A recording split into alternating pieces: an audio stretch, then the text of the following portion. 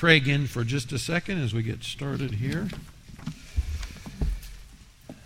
Lord, we submit ourselves humbly before you this morning and ask that your Spirit would be producing the work in each one of us that is your desire. Father, I say humbly because we want to come before you as those who are needy to the one who is the ultimate need filler. Father, we need you, and we need the truth, and we need your transforming work in us if we are ever to become the people in Christ you mean us to be, and if you are to accomplish through us the good works on this earth you mean to. So we ask you by your Spirit to speak truth to us, to meet each of us where we're at. Lord, to help us grow in those areas you know we need. Humbly now in Jesus' name, amen. As I get started, let me give you an invitation to join the adult Sunday school class for the next few weeks. If you weren't there this morning, Bill Biter just has a great teaching gift. Bill's here someplace. Bill. He really does a sublime job of making concepts simple, maybe as much as anyone I've ever heard. Still heard guys talk from the men's advance last fall about Bill's teaching on the process of temptation and sin. Sublimely simple, breaking down concepts. Bill's in Genesis 1 through 11 for the next 3 weeks as well. I'm thinking of that because I'm thinking of Genesis 2, the creation account this morning, as we get ready to look at 2 Corinthians. It's a long jump from Genesis 2, I grant you. But Genesis 2, verse 7, in the creation story, sort of the second version of it, you see there in the opening chapters of Genesis, it says, "Then Yahweh God, the Lord God, formed man of the dust from the ground and breathed into his nostrils the breath of life, and man became a living being." There in that original creation account, the heavens and the earth are formed, the sun, the moon, and the stars, just like the opening song we sang, they're all there. The plants are there, the animals are there. But the apex, the height of God's creation, isn't there yet. Now God's going to do his best work, right? Because he's going to produce people that are in his image. So what does he do? He scoops the dirt together. Now, if I was going to make something in my image, I don't think I'd scoop a bunch of dirt together. But that's what God does. Scoops the stuff of the earth together, and then he blows into the dirt his breath, and man becomes a living soul. A creature with breath like we breathe in and out. That's the same thought. It's the same word. In Hebrew, the Spirit of God breathes breath into that dust, and the dust comes to life. This is truly a miracle. This is truly remarkable. So in the original creation account, dust gains life because God comes to that mound of dust he shaped and formed by his hands. He blows his breath into it, and it comes alive. And I think Paul had this view in mind, this thought, this imagery, when he wrote 2 Corinthians 4. And that's the passage we'll be in this morning. But in 2 Corinthians 4, Paul's talking about now, instead of dust of the ground, now he says humanity, believers, those who have come to trust in Jesus Christ, they're now like dust, sort of refined dust, mixed with the right kind of dust, mixed with water, and baked into clay jars, into clay pots. You know, in the ancient world, clay jars, that was one of the most common things you could ever see. So, you know, when archaeologists dig up ancient sites today, you know what they find? They find what archaeologists call ostrakon. That's pieces of clay. So the jars in this, the Greek term in 2 Corinthians 4 is ostrakon. It's a clay jar. It's another version of Genesis 2. And now in these clay jars, Paul says we've got a treasure which is God's life itself. It's not just that God blew his breath and got man started. No, now in the story of redemption, it's that God puts his Spirit, his life, his regenerated resurrection life of Christ inside these clay jars. That's 2 Corinthians 4. Now, let me say as we go through this, this is a 3-point sermon. That's normal. This, as I'm going through this and getting ready, this is like a sandwich. So points 1 and 3, these are the tasty pieces of bread on the outside of the sandwich. And point 2, in the middle, this is the chewy, hard to swallow, hard to digest element in the teaching this morning. Okay, so we've got a sandwich going this morning. 2 Corinthians 4, verses 7 through 18. If you've got a study sheet there, this is in the New American Standard Version, excuse me. Let me just insert as I start. Verse 6, Paul had said that the light of the knowledge of the glory of God in the face of Christ, that's what we as believers have in these clay pots. He says, verse 7, we have this treasure, that knowledge of the glory of God in the face of Christ, the knowledge of Christ, the life of Christ, in earthen vessels, in ostracons, so that the surpassing greatness of the power will be of God and not from ourselves. We, this is Paul himself, but it's also fellow Christians, we are afflicted in every way, but not crushed, perplexed, but not despairing, persecuted, but not forsaken, struck down, but not destroyed, always carrying about in the body the dying of Jesus, so that the life of Jesus also may be manifested in our body. For we who live are constantly being delivered over to death for Jesus' sake, so that the life of Jesus also may be manifested in our mortal flesh. So, verse 12, death works in us, but life in you. But having the same spirit of faith, according to what is written, and this is a reference to Psalm 116 in the Old Testament, we also believe, therefore we also speak, knowing that he who raised the Lord Jesus will raise us also with Jesus, and will present us with you. For all things are for your sakes, so that the grace which is spreading to more and more people may cause the giving of thanks to abound to the glory of God. Therefore we don't lose heart, but though our outer man is decaying, yet our inner man is being renewed day by day. For momentary light affliction is producing for us an eternal weight of glory, far beyond all comparison, while we look not at the things which are seen, but at the things which are not seen. For the things which are seen are temporal, but the things which are not seen are eternal. Go back to verse 7 for our first point. This is the tasty slice of bread on the bottom of the sandwich. So Paul says here, we've got a treasure. We've got a treasure in an earthen vessel, this knowledge of Christ. So Paul says this is part of the good news.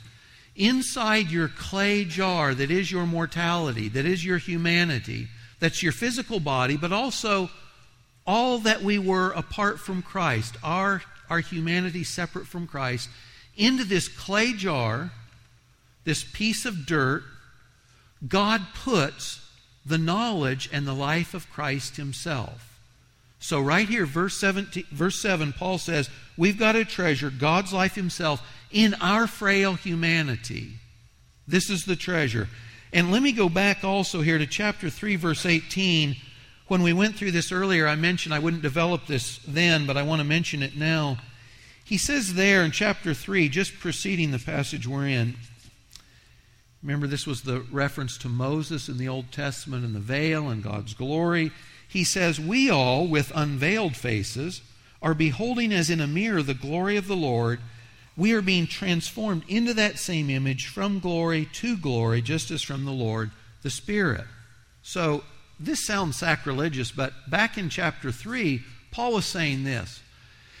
In Moses' day, if you wanted to see the glory of God, you looked up at the mountain when God came down, or you looked at the temple, or you looked at the face of Moses, and you saw that reflected glory of God on Moses' face. But Paul said now under the new covenant, in the era in which they were living, post-resurrection, he says if you want to see God's glory, you look in the mirror, if you're a Christian. Does that sound mind-blowing? He says, because now the glory that was God on Sinai, now that same glory, that same life of Christ is now inside you as a believer. And that powerful presence of God that was in the temple, that same presence by God's Spirit, he says, is now inside your clay jar. Now, it's not true physically, probably, that when we look in the mirror, we see this glory of God. Our faces probably aren't shining. But the thought is that God's Spirit and His power and His presence are inside the clay jar, transforming us from the inside out. So that there in chapter 3, verse 18, Paul says to see the glory of God, look at the transforming work God is doing inside your own life. That's the mirror image. When I look at myself in the mirror, so to speak, spiritually, I see the transforming work of God. I see that same treasure. It's inside a clay pot. Now, as we look at each other, we might say we're not very impressive.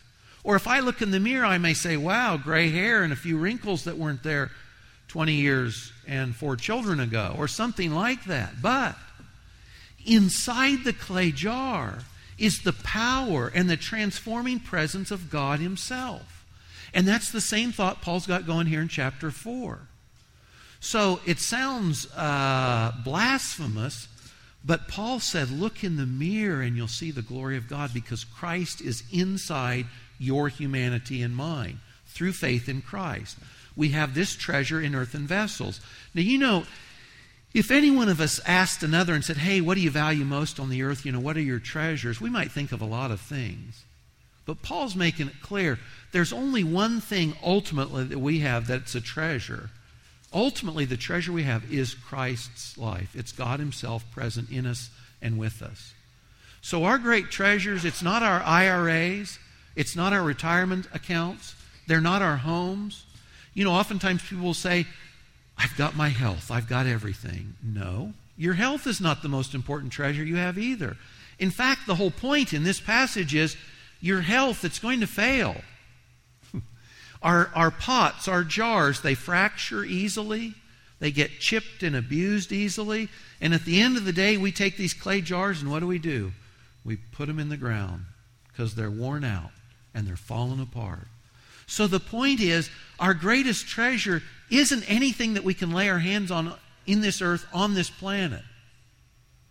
The greatest treasure we have, Paul says, is the fact that Christ Himself, by His Spirit, is living inside this frail piece of humanity, this body and soul that you and I have. Thinking back to Genesis 2. God breathed and man became a living soul. And now Christ puts His life inside of us and we gain this new covenant life and we become parts of the new creation already. Everything that's a part of this earth and this planet, one day it will perish. It'll wear out. Isaiah says it's like a garment that you wear out and you throw aside, or a scroll. Or Peter says it'll be burned up. But everything connected to this body and this earth, it's going down. So the great treasure we have, Paul says, is nothing we can lay our hands on here. It's the treasure of the life of Christ within us. That's the treasure. And that is the tasty bread on the first part of this sandwich. That's the beginning of the sandwich. We've got a treasure. It can never be harmed. You can never lose this life. It's in you forever, and it is the promise. The Holy Spirit in us, the Spirit of Christ in us, it's the promise of the full redemption we'll have when we see Christ face to face. So we've got a treasure. That's the first piece of bread. Now, so we're building our sandwich here. As we lay on the meat, this meat in the middle of this sandwich is a little chewy. It's a little hard to swallow. But this is where Paul takes us. The meat of this sandwich is this. Paul says of himself, Paul says to you and I as Christ's followers, affliction, perplexity, suffering, persecution. That's what I've got to offer you, you who've believed in Christ and have this life within. This is what I'm offering you in the middle of the sandwich: affliction, persecution, and suffering. Now, lots of people, go through parts of their life looking for jobs.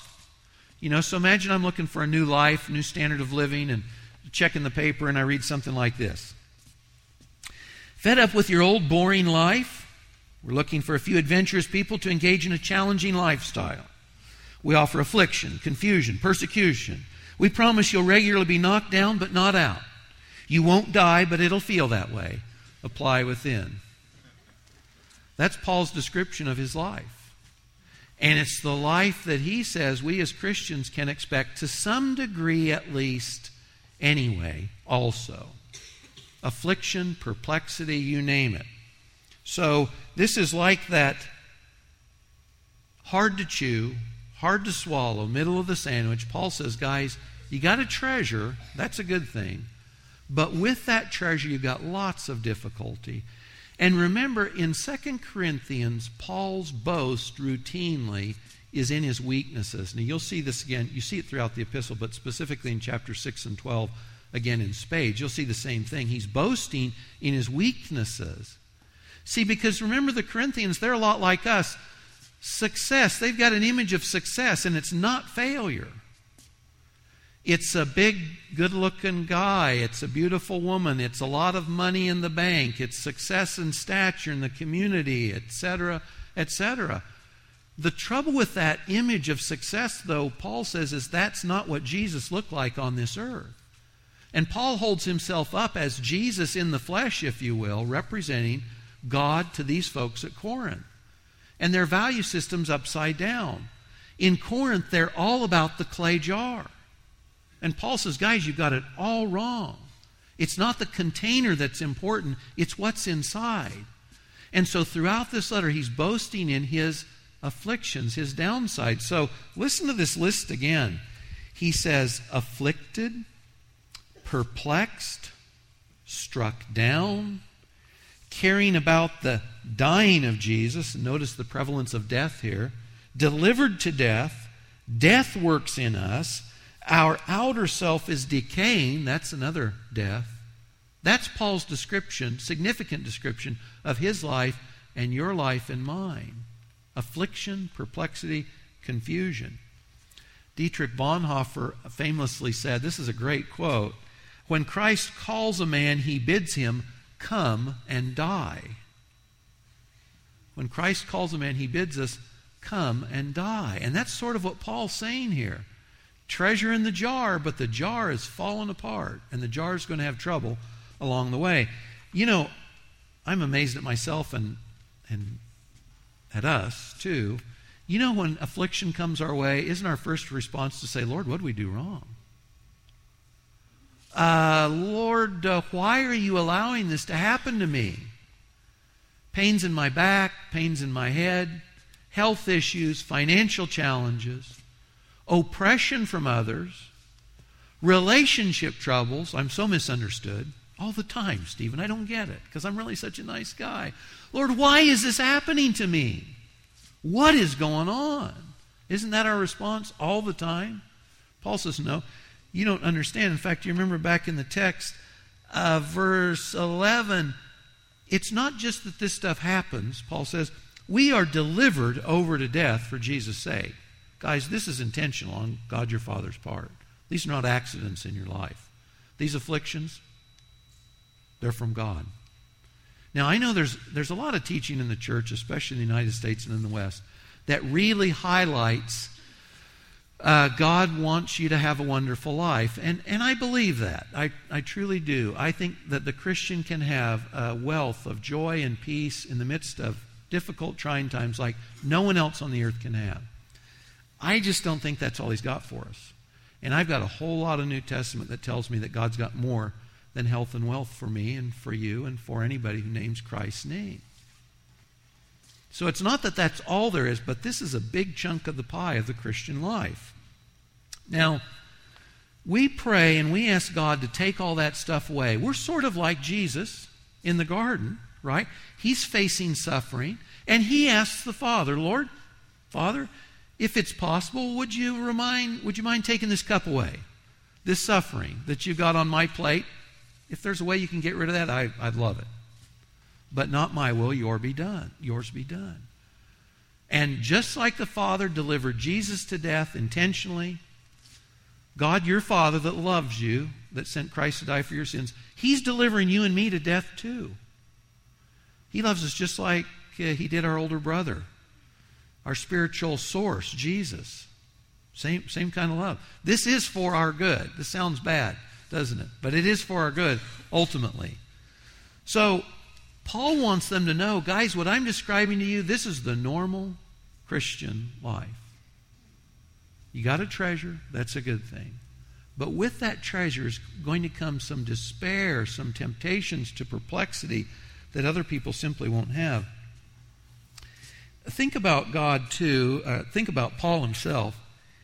There's probably not been a person since Paul who worked harder, more tirelessly, with more conviction, more gusto than Paul did, to honor Christ and to make Christ known to others. And I could imagine Paul going to God and saying, Lord, you told me you want to send me to the Gentiles. It's great, here I am. And what am I getting? The Gentiles are kicking me out of town. The Jews are imprisoning me. The church that I founded, you founded through me, they don't like me anymore. And if I was Paul, or if I'm looking at Paul, I'd be like, Lord, gosh, there's your guy down there. Why aren't you taking care of him? Lord, do you see what they're doing to your man Paul down there? Don't you want to help him out of those troubles? Don't you want to lift him up, and honor him? Don't you want to take these problems, these distresses, these confusions, these perplexities away? And Paul says, no, guys, this is part of God's plan.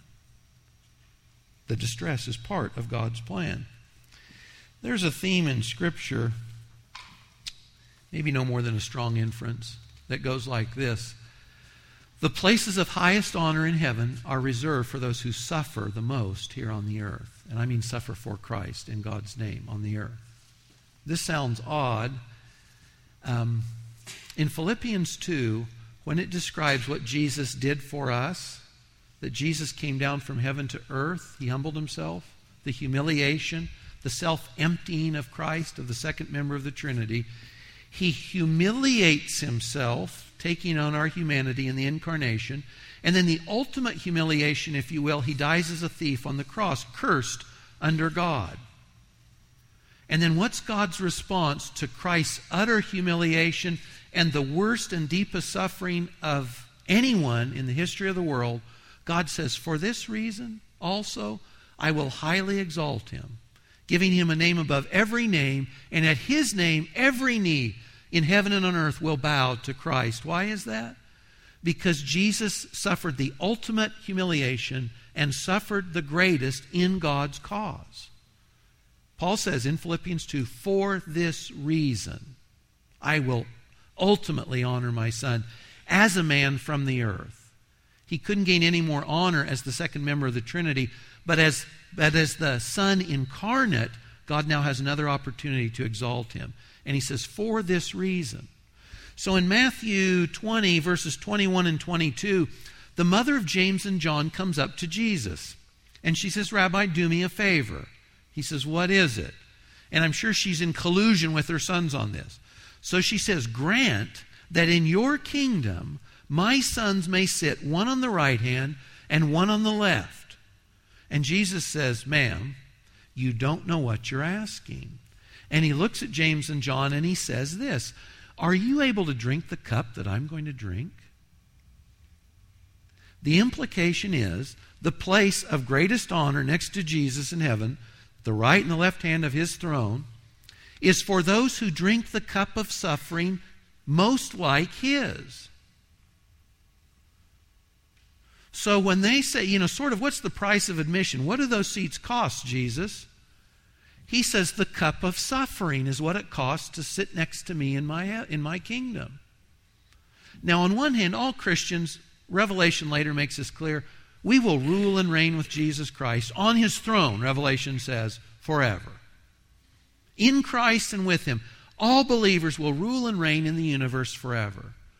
But when this specific request comes up about these thrones where people are seated, so to speak, Jesus says the places of greatest honor are for those who suffer the most fully like him. So for Christians, the suffering and the persecution and the difficulties we experience in life because we're Christians, not just because we're in life, because everybody on the earth suffers. Everybody suffers because this earth is cursed under sin and death. But those are badges of honor for the Christian. Suffering in the future elevates us in Christ's kingdom. And the greater the depth of suffering, the greater the elevation in Christ's honor in glory in heaven. So, hardship, we don't like to hear this. This is the chewy, hard to swallow, difficult part of this message. Hardship is part and parcel of the Christian life, the normal Christian life. And those challenges that we pray for God to remove, God is delivering us into these situations that try our souls on purpose. We think he's killing us. He says, no, this is what you need. Now, the third point here, which is the other slice of tasty bread, is this. We don't lose heart. There's suffering aplenty, but there's also strength and glory, future glory, because of that. If you don't hear anything else I say this morning, just hear this. As a Christian, that treasure that you have inside your clay pot, your jar, your humanity, that treasure is the life of Christ. It is the seed life of the new creation. And Paul gets into this later in chapter 5. You and I already, we're creatures of another world. We are members of a new creation. It hasn't sprung into existence yet, but we are already part of it. That's our future. And the life that we'll have in eternity, we've already got inside of us. It's just in this clay jar. And this is the thing about sufferings, guys. There's no suffering that can harm the life of Christ in you and me. Nothing can harm the life of Christ, the treasure in our clay jars. See, this is the thing. It's not the jar that is significant. It's what's in it. So you know what God does? He breaks our jars. He throws them to the ground so that they get broken open. Why? Because the jar is unimportant. It's what's inside the jar that counts. So when you and I go through deep waters, challenging times, distress, confusion, financial, physical, relational, whatever it is, none of those things can harm the life of Christ inside you. And in fact, God intentionally uses all of those things and more to crack your jar so that more of the treasure inside it comes out, is revealed, is made known, both to yourself, to myself during the process, and then to those others around us as well. God is out to break our jars. We think He wants to pat our back and make us feel better and say, oh, poor soul. Well, He does. He comforts us for sure. But guys, He's the one breaking our jars. This is no accident. This is intentional on God's part. Now, that might not have sounded very encouraging. I don't know. So let me keep going with this. Listen to his description again. Going back through his list, verse 8, he says, we're afflicted, but we're not crushed. Afflicted there, in the Greek, it means to be pressed down. It means to be, to have an external pressure put on you. And this is neat. So he says we're afflicted, but we're not crushed. Imagine a grape under a huge weight. And no matter how hard the weight comes down, the grape, it feels the pressure, but it doesn't burst. There's no grape juice here, Paul says. I'm like a grape. I'm under great pressure. I'm being squeezed and pressed down, but I'm not crushed. No matter how hard the pressure gets, I'm still surviving. I'm still here. He says, though we're perplexed, we don't despair. We are perplexed, and that means to be at a loss. I look around myself, my situation, I say, Lord, I don't know how I'm going to get through this. I feel like I have no resources for the challenges in front of me. That's perplexed, but he says, we are not utterly void of resources or hope. We still know God's in the mix. We don't see how it's going to happen, but God does. So we have hope.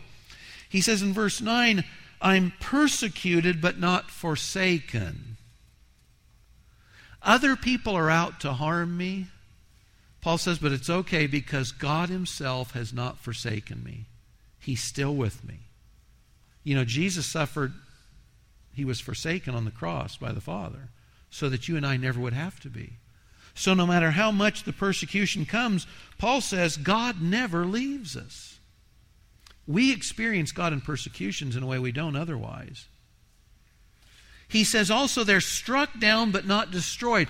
The imagery is someone or something has knocked me down to the ground. I'm vulnerable, I'm defenseless, and yet I'm not killed. Here at my weakest point, Paul says, they can't kill me. Now, physically, as you know, there's lots of martyrs throughout the life of the church, then in Paul's day and certainly in our day as well. But they can't take away the life inside, even if they kill my body. Verse 10, I'm experiencing the dying of Jesus so that Christ's life can be more fully shown. So there's death, but there's life. Here at the end, 3 times. I'm delivered to death for Jesus' sake, verse 11, so Christ's life can show itself more fully. If you remember way back in chapter 1, Paul said he was living life under a death sentence. Changed the way he looked at everything. In verse 12 last, death is at work in us, he says, but you get the benefit of the resurrection life of Christ because of it. So in the midst of the suffering, the persecution, the challenges, Paul says, we actually experience more of the overwhelming life of Christ.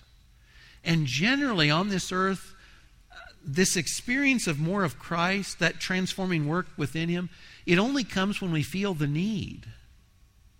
You know, if life's good, blue skies and green lights, I'm well fed, soft bed, good life, whatever success looks like to us, this is all good.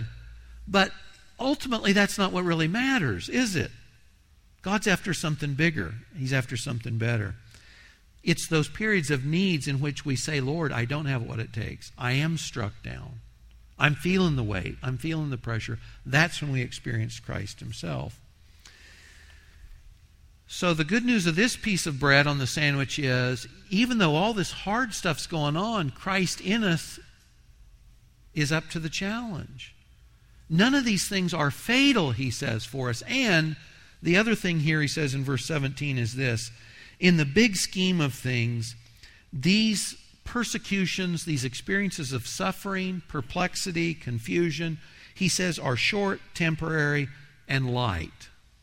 And God says, because you've gone through these things for my sake and my name, it's as if I'm going to take those hard things, those negative things, I'm going to turn them inside out, upside down, I'm going to blow them up, and I'm going to turn what was bad exponentially into something glorious and good for you in eternity.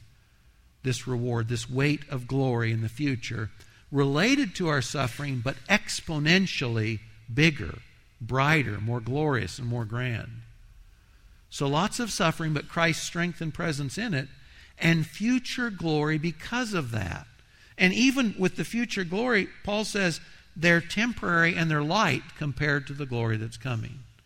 In the time of the despair or the conflict, it feels like that's all we know. But Paul says, nope. Compared to what's coming, compared to the glory God's going to give you, this is just temporary and light.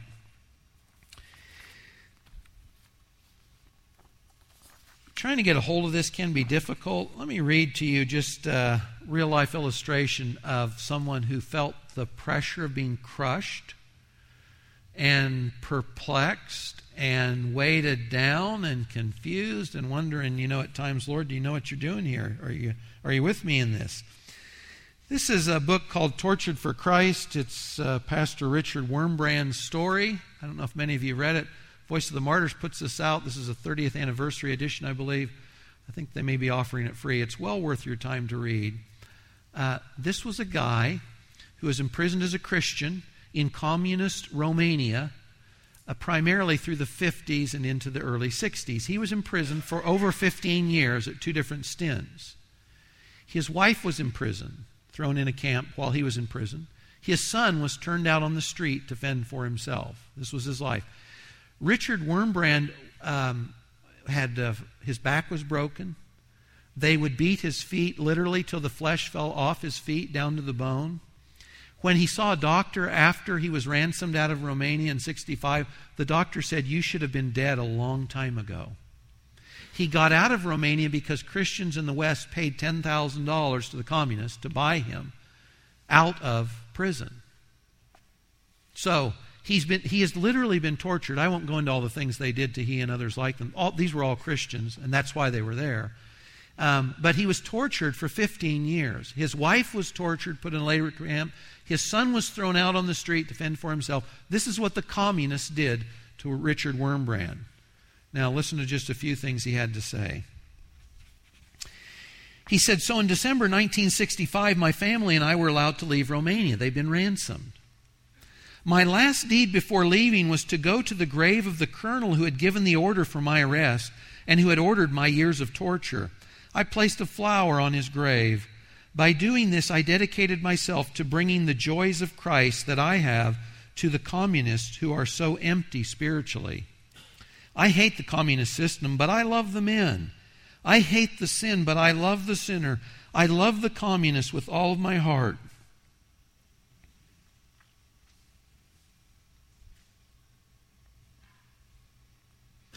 Communists can kill Christians, but they cannot kill their love toward even those who killed them. I have not the slightest bitterness or resentment against the communists or my torturers. Do you think you and I could say that just in our own strength to people who had not only treated us personally like that, treated your wife that way, treated your son that way? Wow. Sounds a little bit like what God did for us, doesn't it? Listen to this. He says, I have seen Christians in communist prisons with 50 pounds of chains on their feet, tortured with red-hot iron pokers, in whose throats spoonfuls of salt had been forced, being kept afterward without water, starving, whipped, suffering from cold.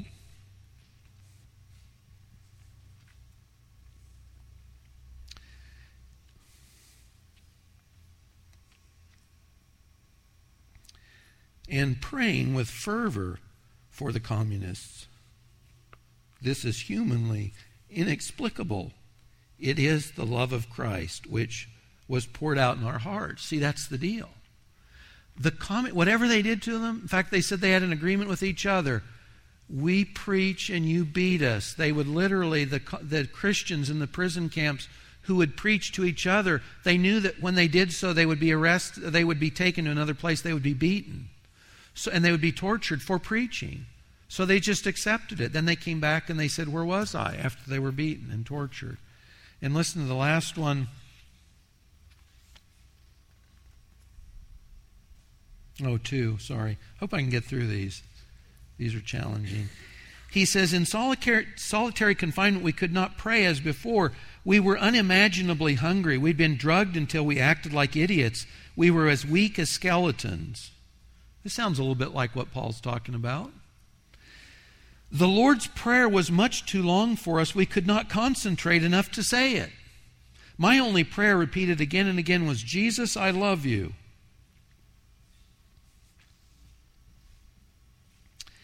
And then one glorious day I got the answer from Jesus, you love me, now I'll show you how I love you.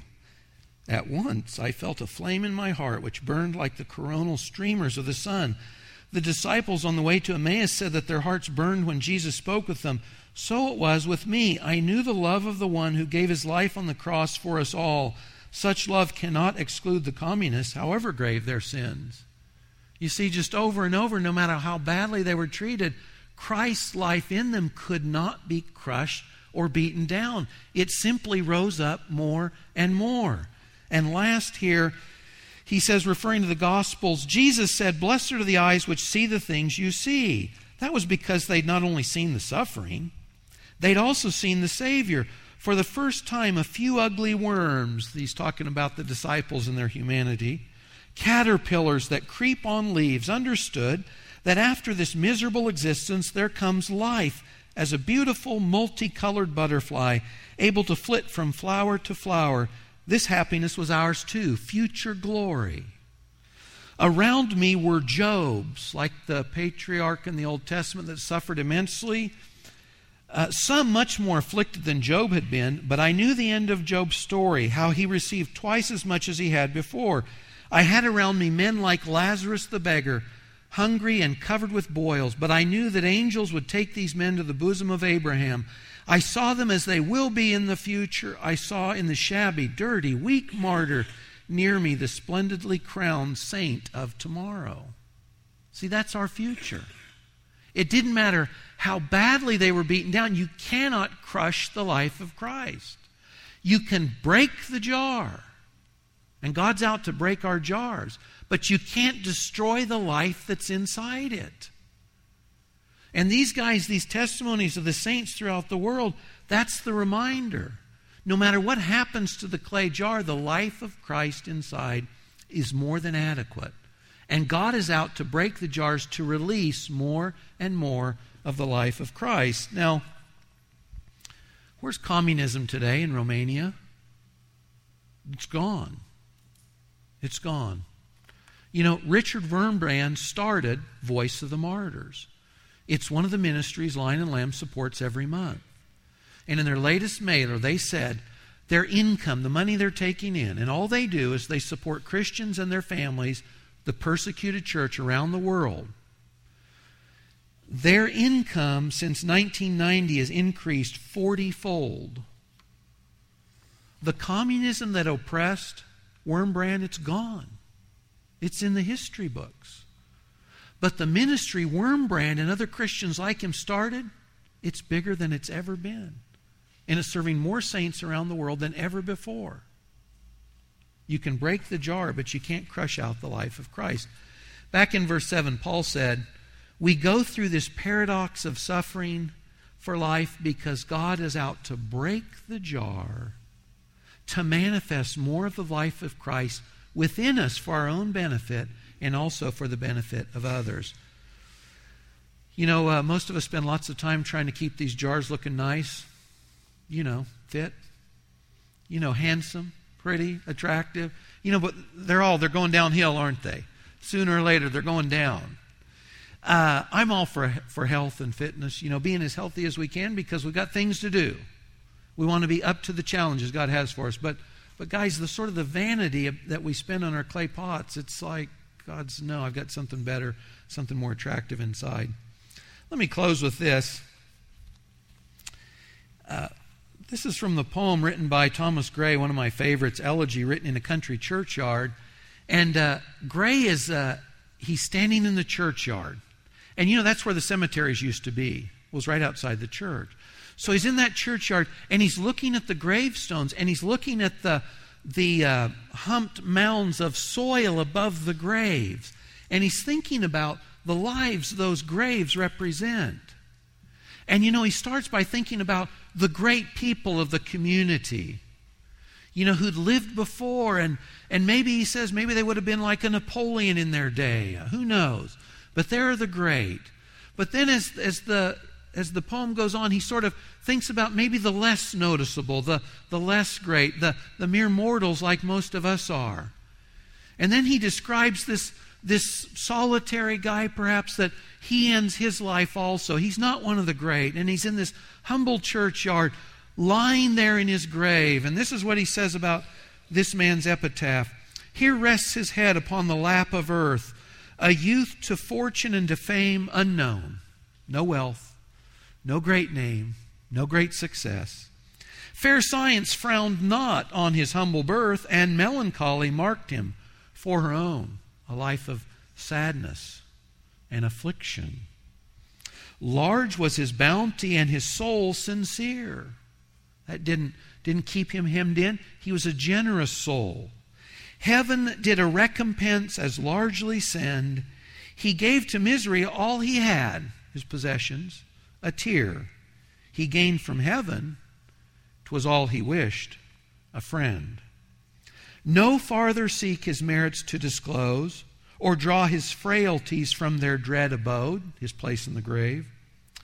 There they alike in trembling hope repose, trembling hope, the future, resurrection, the bosom of his Father and his God. This end, that's what happens to our clay jars. They get put in the ground. They're from the earth, Genesis 2 and 1. These bodies, they're just the stuff, they're dirt, they're clay. They're in the end unimportant, because Paul says what's important is the life inside the clay jar. And God is out to break our jars so that the treasure within can be more fully made manifest. This is hard to do, but later today when you're facing a challenge, or tomorrow or next week, finances, relationships, all of us face these things. Persecution, real suffering, whatever that looks like. If you feel like, Lord, I don't have the strength for this, just stop and say, Lord, thank you that Christ in me is sufficient for this trial. Or, Lord, I am full of fear. That's okay, because our mortality has got limits. But we can say, Lord, thanks that Christ in me is courageous enough for the situation you've allowed or you've designed to come into my life. So whatever the affliction or the pressure or the weight or the persecution or the suffering that God sends your way, and He will, thank Him by faith that He's out to perfect the image of His Son in us, and that though we are perplexed, we're not without hope. And though we're pressed and pressed down, we're not crushed, because that's the life of Christ in us. And that's the seed of our life in eternity. And no matter what these difficulties look like now, God says, guys, when you get to glory, I'm going to take that trial, that momentary light affliction, and I'm going to blow it out of all proportion into something glorious I'm going to heap upon you. Father, help us to get over a little view of you and of life. Lord, help us to expand our vision large enough to see what you're about in our life and the things you want to do through us. Jesus, help us to have done with worrying about things like keeping it all together or thinking we're adequate for the challenges that come in this life. Lord God, thank you that you intentionally bring things to us that are greater than we can handle, because you intend to reveal to us and through us more of the perfect life of your Son, the Lord Jesus. Lord, help us to dispense with the vanity that is holding on to these clay jars. Help us understand you're out to break the jar, to release more of the life of your glorious Son in us and through us to others. In Jesus' name, amen.